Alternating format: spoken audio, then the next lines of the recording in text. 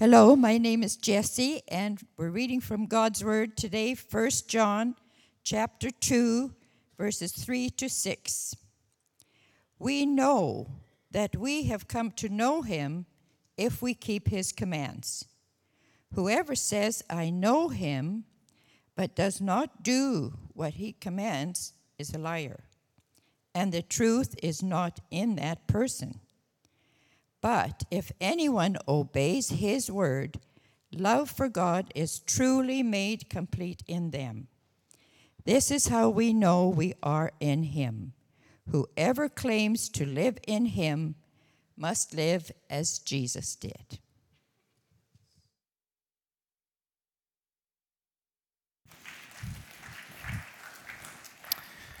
Thank you, Jesse. Thank you to the worship team, and thank you for Nathan for being on the ball. I don't know where he is, but I appreciate that vigor on a Sunday morning. Okay, if we haven't met, my name is David. I'm one of the pastors here. I just want to welcome you to Central Heights, to our gathering.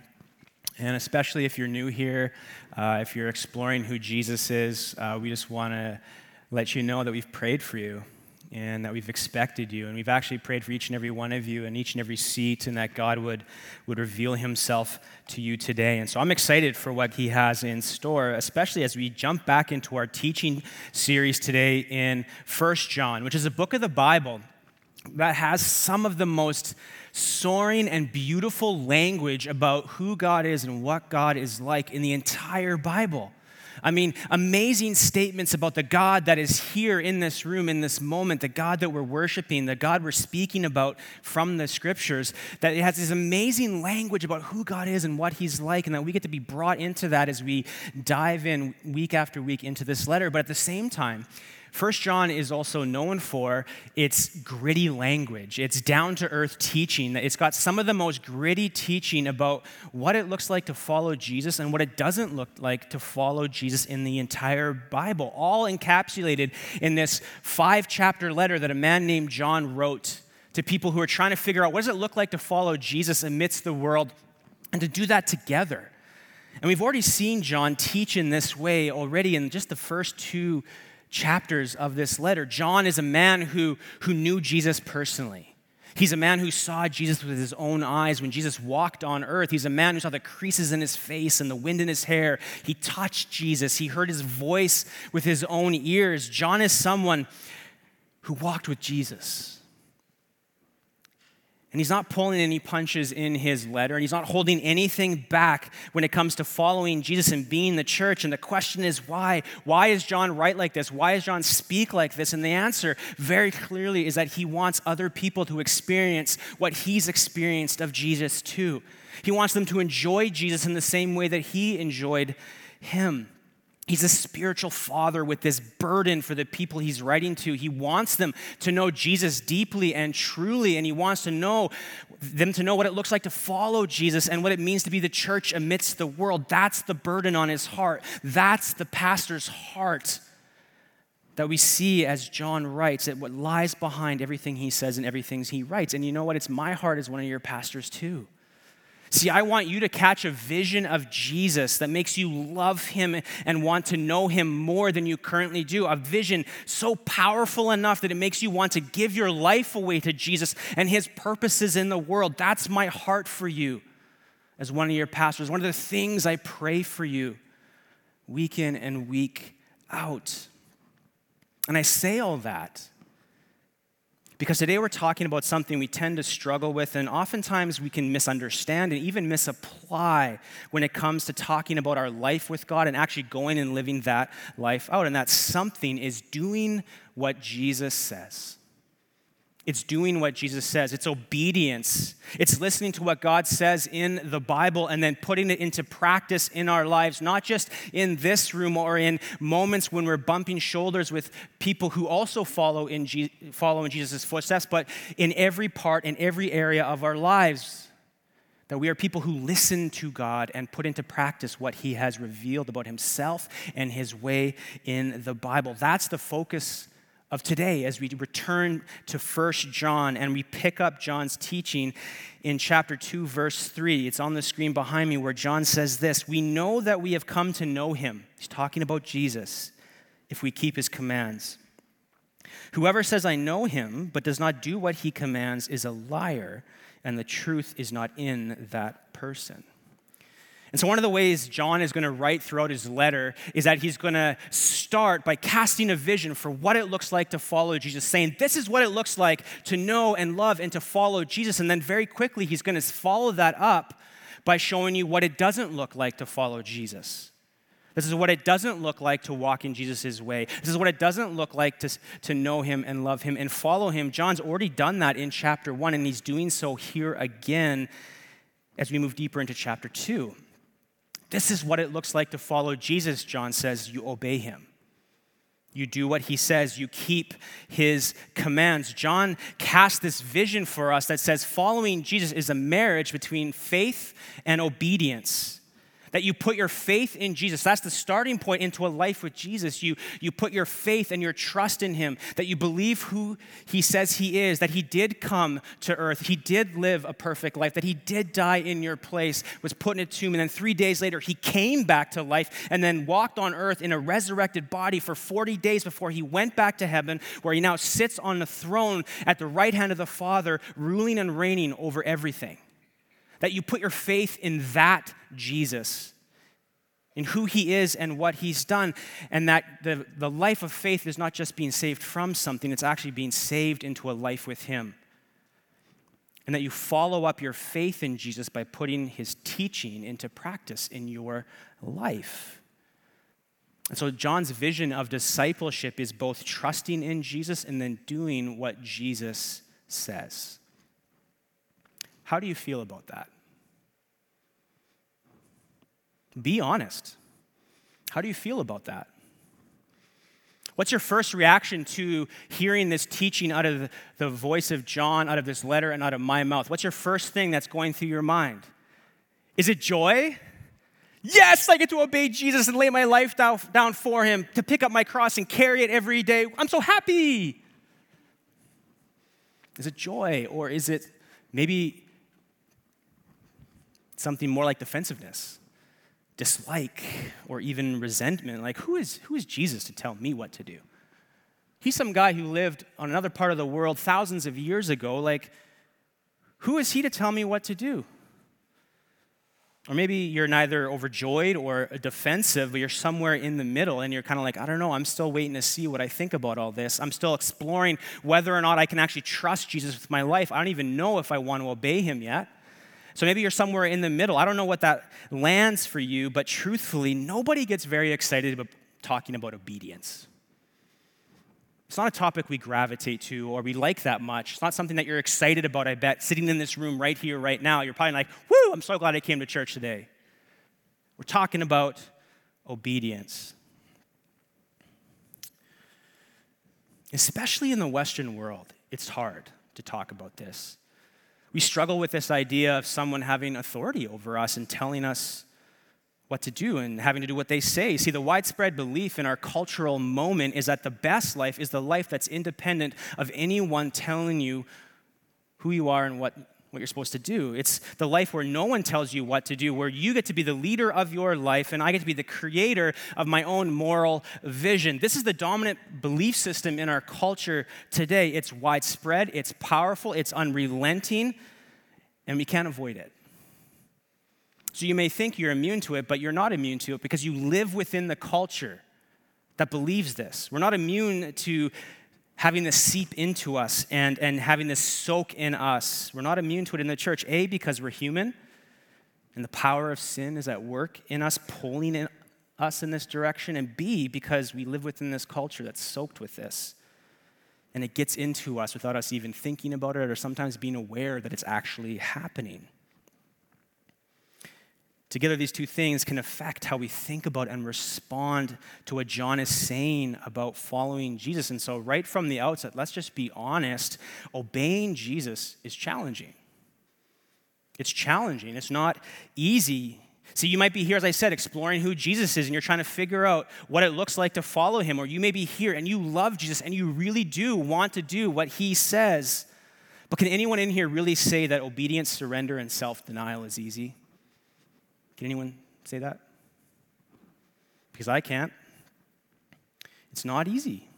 It's not a simple thing. This call to following Jesus that marries trust and obedience is not easy. At the best of times, isn't it challenging to put yourself under the authority of someone else and let them lead you? At the best of times, it's hard. And yet John is saying this is what it looks like to follow Jesus. So how do we start? How do we begin this conversation? Well, I think the first step is acknowledging that it's hard. It's being real with the fact that this is a challenging thing to do. But I think a better starting place to kind of get us going in this conversation is to focus in on something we find tucked away in verse 3. When John writes, "We know that we have come to know him." Notice the personal nature of this language. See, John's concern, first and foremost, is not what we do. It's that we know the person of Jesus. Is that we know him. See, knowing Jesus is where this all begins. And I remember sitting with a mentor of mine one time, and it was one of the first times we met. And he asked me this question. He's like, "Hey, Dave, what do you want out of this relationship? We're carving out this time, and we want to maximize it. So what do you want out of this relationship?" And I had come prepared, and so I had a whole list of things that I wanted to talk about. And so I pulled out this list, and I just started listing things. I was like, "Hey, I want to learn about atonement theology. I want to understand the Trinity, about how God is three in one. I want to learn how to pastor people in today's culture. I want to understand what spiritual formation is, and how do we do that well in a world that is like ours. What do you see the top 3 issues facing the church today, and why? And how can pastors and leaders and God's people meet those?" And I just kept going on and on. I had this long list, and my mentor just waited there, and he waited patiently for me, probably internally rolling his eyes. But he waited. And when I was finally done, he took a deep breath, and he said something I'll never forget. He said, "Hey, Dave, this is all great stuff. And we can sure talk about that, but how about this? How about I help you know Jesus better? How about I help you know the person of Jesus better? Because if you start there, everything else is going to start to fall into place." I'll never forget that comment. Shook me. And you and I, we can't forget it either. We can't.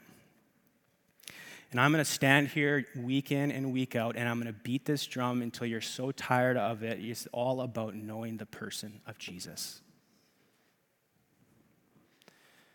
And we can't forget that, especially when we're talking about something like obedience. Because it's so easy to get focused on the doing part and forget the relational part, isn't it? To only hear, as you sit here, do what Jesus says and forget that this whole thing is about knowing the one who loves you and died for you. That following Jesus is first and foremost about knowing him. It's not about knowing things about him or being able to recite theological truths about him. It's about knowing the person of Jesus on the level of relationship. You know, when Jesus launched his ministry and he's like, went up to this mountain and he was praying to the Father and like, "God, Father, give me 12 people to change the world, to walk with me, to learn from me, to learn what it looks like to embody the kingdom of God." He comes down the mountain, and one of the stories about Jesus says the first thing on the job description of the people that Jesus calls to himself is that so that they might be with him. So Mark writes in his gospel that Jesus goes up on this mountainside. He calls to himself those he wanted to follow him. They came, and he appointed them that they might be with him. Relationship was first. The doing, the preaching, the casting out of demons, the healing, that came second. Doing what Jesus says. Obedience starts with your relationship with Jesus. Your doing begins with knowing. This is the vision of Jesus. This is the vision of John. And we have to get this part right, or else you're going to hear the call to do what Jesus says, and you're going to leave here today, and all you're going to have heard is do more, try harder, earn God's favor. Well, here, keep his commands, and get fixated on that, thinking that Christianity, all that is is a list of do's and don'ts.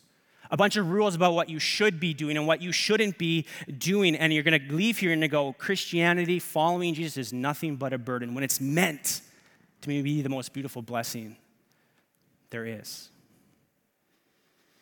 And in a world where you and I are already carrying burdens, the idea of having more placed on our shoulders from some guy named Jesus who lived thousands of years ago, it's just too much to take, because I need burdens lifted off me. I don't need them put on me, right?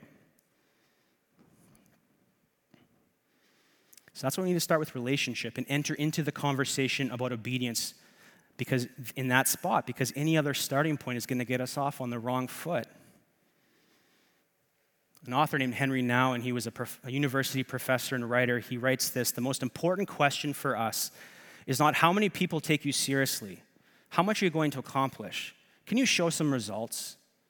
But are you in love with Jesus? I want to ask you that question today. Are you in love with Jesus? Don't respond too quickly. Don't just nod your head, because that's what you're supposed to do. Sit with that. Do you love Jesus? Are you in love with him? Do you love him, or do you love what he can give you? Do you love the doctrine about him, or do you love the person of Jesus? Both are important, but do you love the person of Jesus? Are you in love with Jesus? And then here's the follow-up question to that. Does the way you live your life reveal that?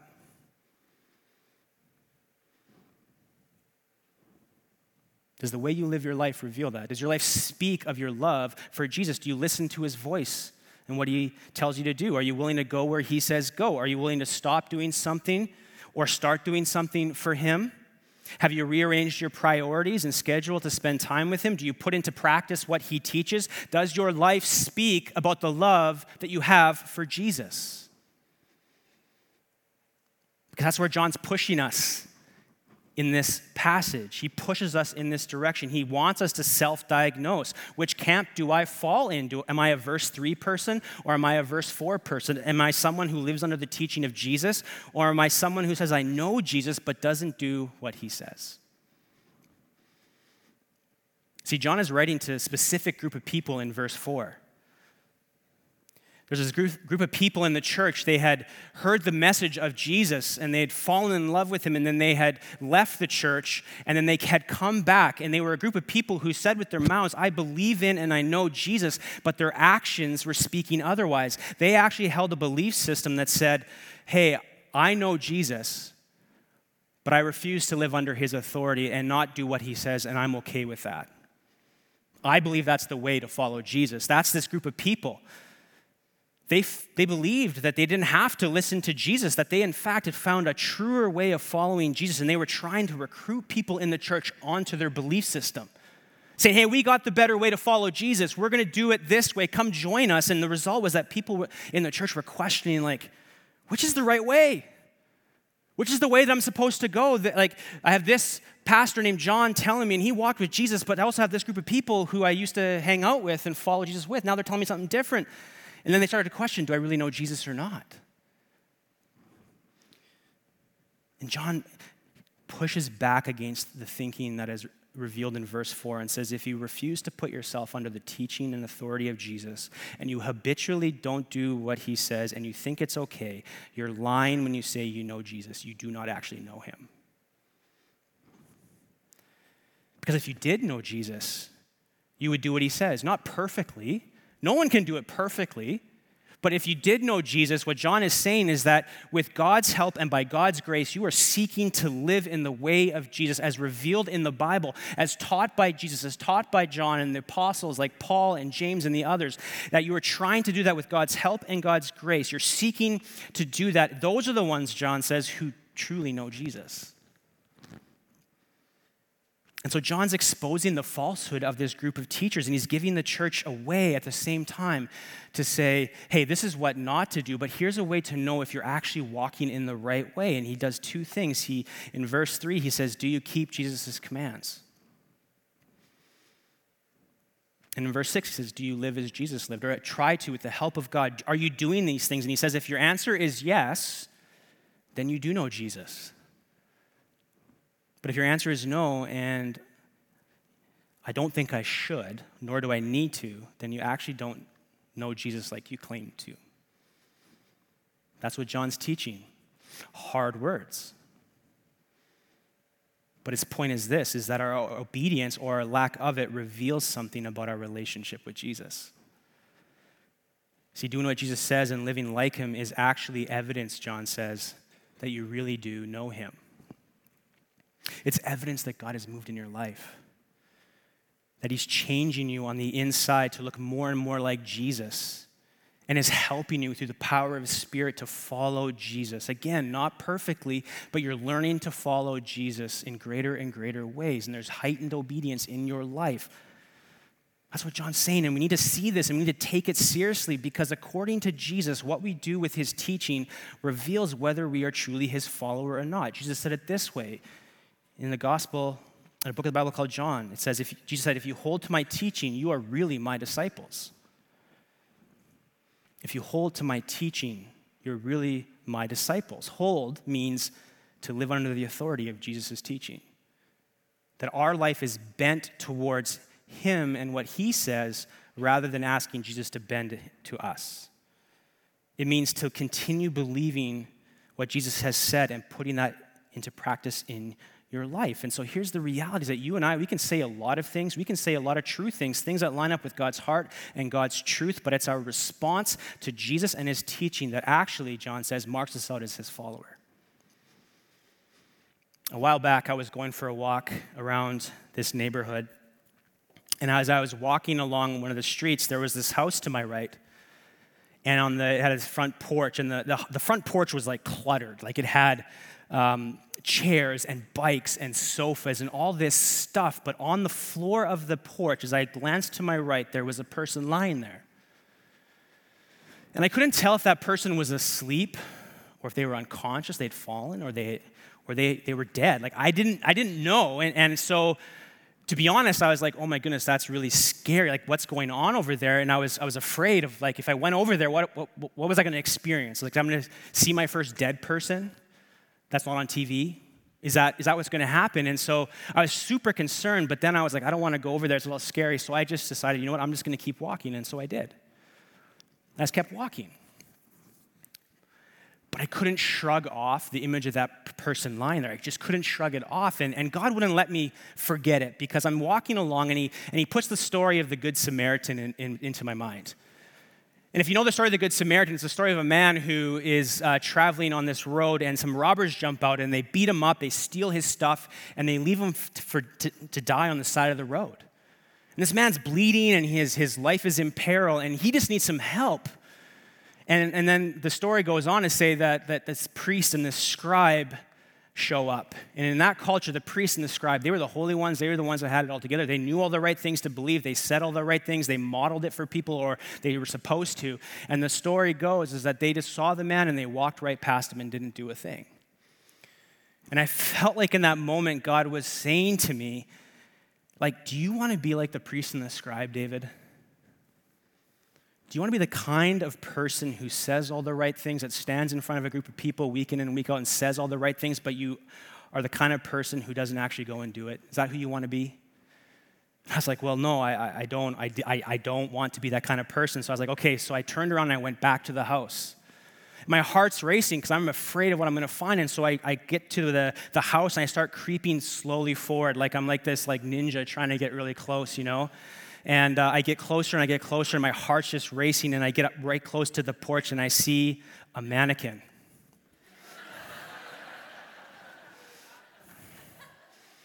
It wasn't a human. It was a mannequin on the floor. And I was so relieved. I was like, oh my goodness. Because I don't know what I was going to do if I actually saw a real human person. I was so relieved. And then I started to laugh. Because it isn't like God to teach you something so serious in a really humorous way. Because that's what he did in that moment for me. I was confronted in this moment how easy it is to have a gap between what I say and what I believe and what I do. And I'm confronted again in that moment, and maybe you're feeling confronted too, is that your response to the teaching of Jesus is a more powerful indicator of your relationship with Jesus than what you say. You can say a lot of stuff. John says, show me. Show me by how you live. It's easy to say you believe something, but it's much harder to live that belief out. And so there are many reasons for that. And a lot of them are going to be unique to you and to your story and your personality, but some of them are kind of for all of us. And I want to highlight two. The first one is this. We have always, as humans, been tempted to go our own way. It's been like that from the very beginning. Flip back to the very first book of the Bible, and what you see is that there is a powerful God who created the world out of nothing. That this God spoke, and night and day came into being. Time and seasons came into being. Land and sea, animals and people, they all just came into being by the power of the voice of God. And God, after he had done creating, after 7 days, sits down and goes, it's very good. Takes delight in what he created. And then he takes the first humans, Adam and Eve, and he puts them in a place called the Garden of Eden, and he gives them the responsibility to rule and to reign on earth in his place, to show the world who he is by how they live their lives. And he gives them the freedom and the responsibility to create and to build culture and to spread the glory of Eden to every corner of the globe. And the only thing God said Adam and Eve could not do, the only limitation that he put on them was to not eat of the fruit of one tree in the garden. That's it. It's the only limitation that God put on them. And what happened? If you know the story of the Bible, then you know that Adam and Eve, one day they encountered a serpent. And the serpent was this embodiment of evil, and he plants doubt in their mind. He says, did God really say, you must not eat from any tree in the garden? Did he really say that? Isn't God holding out on you? And he plants doubt, and then he gets their eyes on the fruit hanging from the tree, and they see that it's desirous and it's beautiful, and they choose to do the one thing that God said not to do. They eat the fruit, and it fractures everything. And from the very beginning, what we see, the Bible tells us that we've been tempted to go our own way, to do our own thing, to say no to what God says in order to say yes to what seems right to us, which is a theme that runs all the way through the pages of the Bible. Showing up again and again in stories and in the actions of people, that there is this part of us, the book of Judges, it's one of the books in the Old Testament, says that there's this part of us that just wants to do what is right in our own eyes. It says very clearly in the book of Judges, everyone did what was right in their own eyes. It's like a mantra that gets repeated over and over. It's how the book ends, is that everyone wanted to do what was right in their own eyes. And so it's not just that we've been tempted to go our own way. It's also that we have always wanted to do what was right in our own eyes. We want to have the final say, to be able to do what fits for us without anyone telling us what to do. And the power that drives us in this direction is what the Bible calls sin. Sin is what entered the world when Adam and Eve disobeyed God and chose to go their own way. Sin is what separates us from God. Sin is what disorders our desires and turns our heart away from God and others to ourselves. Sin is what Jesus had to come and deal with in the most gruesome and horrific way, because sin is that serious. The roots of why we don't do what God wants us to do run so deep that the only way it gets dealt with is if God does something deep within us to change us at the heart level. He has to move deep within you to change the operating system of your life. And unless he does that, then guess what? You and I are stuck in our sin, and we are destined to live under the unrelenting burden of trying to do what God has asked us to do. We'll be crushed under the weight of that. Because no matter how hard we try, we can't live up to what God asks in our own strength. We need a power from outside ourselves. We need something from outside ourselves to move into our life, to give us the ability to follow Jesus. And thankfully, God offers us this power in Jesus. Hundreds of years before Jesus showed up on the scene, a prophet, a man named Ezekiel, he spoke about what God would do in his people when Jesus came. He said this, it's not on the screen, but I'll read it. Ezekiel 36, I will sprinkle clean water on you, and you will be clean. I will cleanse you from all your impurities and from all your idols. I will give you a new heart and put a new spirit in you. I will remove from you your heart of stone and give you a heart of flesh. And listen to this, and I will put my spirit in you, and I will move you to follow my decrees and be careful to keep my laws. God does this, not you. God does this, not you. He has to come and live and die and rise again for us. He has to come and live inside you. He has to give you a new heart. He has to give you power to follow the teaching of God and obey his commands. True obedience is powered by God as he moves in you and in his people's hearts to follow him, to do what God asks and what God says we're supposed to do. And maybe, just maybe, that's why you struggle with obedience, is because you've unhitched obedience from a paradigm of grace and power. You've separated the grace and power of God from the call to obedience. You make it about what you can do instead of what God can do in you. You make it about human effort instead of heaven-sent power working through you. And what I want for you, what I want for myself, is that we would live as a church out of grace and power, and have that fuel our obedience. Have that help us to do what God asks us to do. And in fact, that's what John wants too. If you just read these verses in isolation, then all you hear is obedience. But John's starting point in his letter is not obedience. His starting point is grace and power. His words in our text are written within this context of grace and power. The first 4 verses of his letter, John tells us that God came for us in Jesus. God didn't have to. Jesus didn't have to come. He could have stayed in heaven and just watched us while around and be lost in our sin and be crushed under the burden of all that God has asked us to do, to live up to the standard that he has placed. But Jesus didn't stay there. The Bible says he left heaven. He became human and took on the form of a servant. And he lived among us, showing us what God is like. The infinite, perfect, holy, beautiful God who created the universe came to us. And more than that, chapter 2, verses 1 and 2 says Jesus came to die for us, that nails were in his wrists and his feet, that he suffered in your place, that he breathed his last breath crying, "It is finished," and then he rose again so that anyone could have a relationship with God both now and forever, to deal with the problem of sin so that we could have the power of God work through us to actually follow God. And not only that, John says Jesus is our advocate, that he is now sitting in the throne room of God, and he is there and he is advocating for those who are his. So you stumbled this week? Jesus is like, I got you. This is my guy, Father. Remember, I died for them. Remember Bob? We know he struggles with this, but guess what, God? He's with me. That's grace. We get what we do not deserve and could never earn because of Jesus. He's rescued us from darkness and brought us into the light, and he speaks for us before the Father. That's grace, and because Jesus went and did this, there's also power available too. Because through faith, when we put our trust in Jesus, guess what happens? As Ezekiel said hundreds of years before, God promised that he would put his spirit, the very spirit that raised Jesus from the dead, into the people who follow him. He comes and lives in you. The power that raised Jesus from the dead, resurrection power, comes and lives inside those who follow Jesus, which means you have help to do what you can't do on your own. It's not by your strength or your power. It's by the power of God working through you as you surrender to him, as you give your life over to him. He helps you to do what you can't do on your own. You are not on your own. The presence and the power and the person of God lives inside you if you follow Jesus. And we have the power to do what we can't do on our own, to do what Jesus says. And not just do it. Here's the best part. To grow in wanting to do it.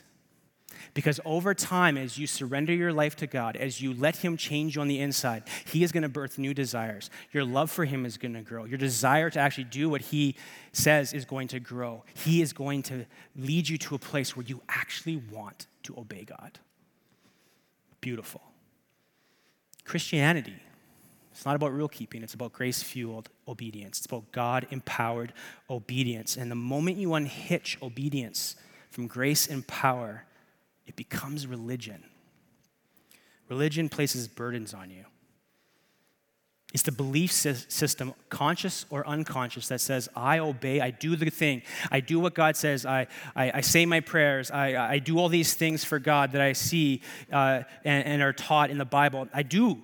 And because of that, I'm accepted by God. I'm loved by him. I obey, therefore I'm accepted. But the gospel comes along and blows that up and says, no. Jesus died for you. He loves you.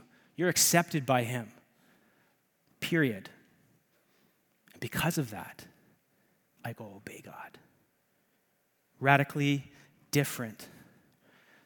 Writer Dave Tomlinson says this. It's another thing that's on the screen. But listen closely. He says, perfection is not required of us. Honesty and the willingness to own up to what we are, this is what is required. When we finally receive this, when we outgrow our hankering after flawlessness, then we can discover the priceless joy of grace. We are accepted by that which is greater than us. However we name it, we are accepted, and that is all. See, this is the paradigm of grace and power, and when you live within that, when that becomes the paradigm out of which you live, it unleashes something within you to go and do what Jesus says. And so I hope today that what you don't hear is do more, be better, try harder, do. I hope you hear today that it's about surrendering your life to a person named Jesus, who is worth giving up everything for because he is worth more than anything. He is worth giving up everything for because there's no one like him. So I hope you see that today is about surrendering your life to a person, that that's the catalyst, and that it's also about seeing that Jesus came to actually lift burdens off of us and show us a better way. One of my favorite verses in the Bible, very meaningful to me, is a famous verse, but carries weight here. Matthew chapter 11, verse 28, Jesus says this, "Come to me, all who are weary and burdened, and I will give you rest. Take my yoke upon you and learn from me, for I am gentle and humble in heart, and you will find rest for your souls. For my yoke is easy, and my burden is light." Contrary to what we normally think, Jesus' way is not burdensome. It's the way of the easy yoke and the light burden. He's not trying to lay a heavy weight on your shoulders. He's actually trying to lift the burdens off you and help you learn to walk in his way. He's not expecting perfection. He's not asking you to crush it. He wants you to come to him, to put yourself in a position to know him and to learn from him, to learn what it looks like to follow him. And notice, he's gentle. He's humble in heart. And he promises that as you do that, you'll find rest for your soul. And isn't that what we're all looking for? So start with Jesus. Come to him. Catch a vision of who he is. Ask him to help you live from his grace and power. Start there. But catch this. In this text today, John also says, get started by doing what Jesus does. Verse 5 says this, "But if anyone obeys his word, love for God is truly made complete in them." John says your love for Jesus grows as you obey Jesus. In a strange way, our obedience actually deepens and strengthens our love for Jesus. So get started. Get started by coming to Jesus, by anchoring your life in him. Spend time with him and then start doing what he says. Start learning the way of Jesus. Start letting him teach you what that looks like and watch how God will take that and use that and grow your love for him. Let me pray. Jesus, my deep prayer today is that nobody would leave here with heavy burdens, feeling not good enough, feeling like they have to do better this week, that they have to try harder. I pray instead that by the power of your Spirit, you would lift burdens off people and help them to see that your way is not what we think it is. It is the way of the easy yoke and light burden. Yes, it calls us to self-denial. Yes, it calls us to sacrifice. Yes, it calls us to obedience. But it's also the pathway to rest for our souls, pathway to the life with you. And so I pray, Holy Spirit, you would be working in this room. In Jesus' name, amen. And so as the band leads us, I want to invite the prayer teams up. And I don't know how God might be speaking to you, but is there any burden that you're carrying today that you need Jesus to lift? Is there something that Jesus has been asking you to do, telling you to do that you just haven't done and need to bring that to our prayer team and to repent and ask God to change you and empower you to follow him? Do you need power to follow Jesus? Well, I invite you to come this morning and be prayed for by our trusted people, and they'll pray for you. or anything that God has on your mind. So as we respond in song, come for prayer and receive the rest and the power and the grace of God.